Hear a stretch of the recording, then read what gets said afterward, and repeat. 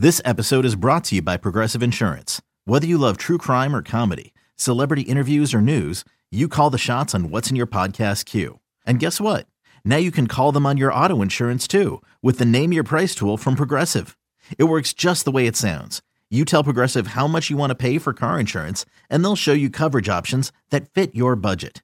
Get your quote today at Progressive.com to join the over 28 million drivers who trust Progressive. Progressive Casualty Insurance Company and Affiliates. Price and coverage match limited by state law. The Bucks never stop here. You're listening to Green and Growing, hosted by Sparky Pfeiffer and Nathan Marzion. Yeah, it's not a good sign. Obviously, he left, came back, had to leave again, and then they rule him out right away. I would expect he at least misses another game, I would think. If it wasn't that serious, I would, you would think that they wouldn't rule him out that quickly, or he would have been able to play at least somewhat.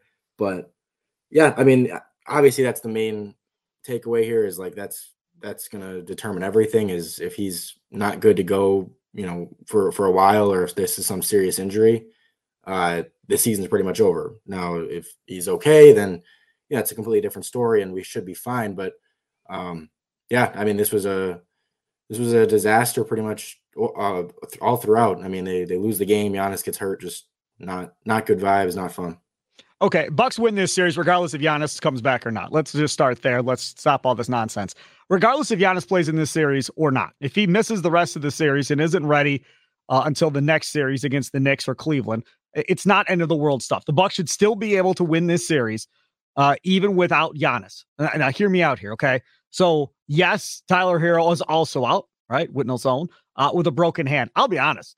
Like, when he went sliding to the floor, I was like, maybe he rolled his wrist or jammed a finger or something. Never in my wildest dreams did I think he broke his hand. Then, when he was sitting there holding his hand in the corner, and then all of a sudden they throw him the ball, he catches it and shoots it right away. I'm like, is he playing possum? Like, is he really hurt, or what the hell is going on? And then he runs down the other side, and he's still holding his hand.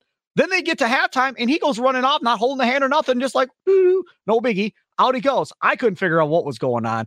I did not expect to hear a broken hand. So that's horrible news for the Miami Heat, obviously. But having said that, from the Bucks' perspective, that's one guy that could get hot for Miami, that could carry Miami in a game or two. Absolutely could happen. Tyler Hero is capable of doing that and getting on a roll.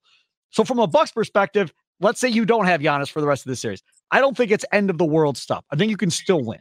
If you look at tonight's game, it's an outlier.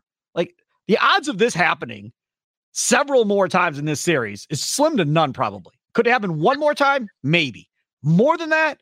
I mean, you're saying the Miami Heat are going to shoot 60% from three, and the Bucks are going to shoot, what, less than 25% from three, 30% from three?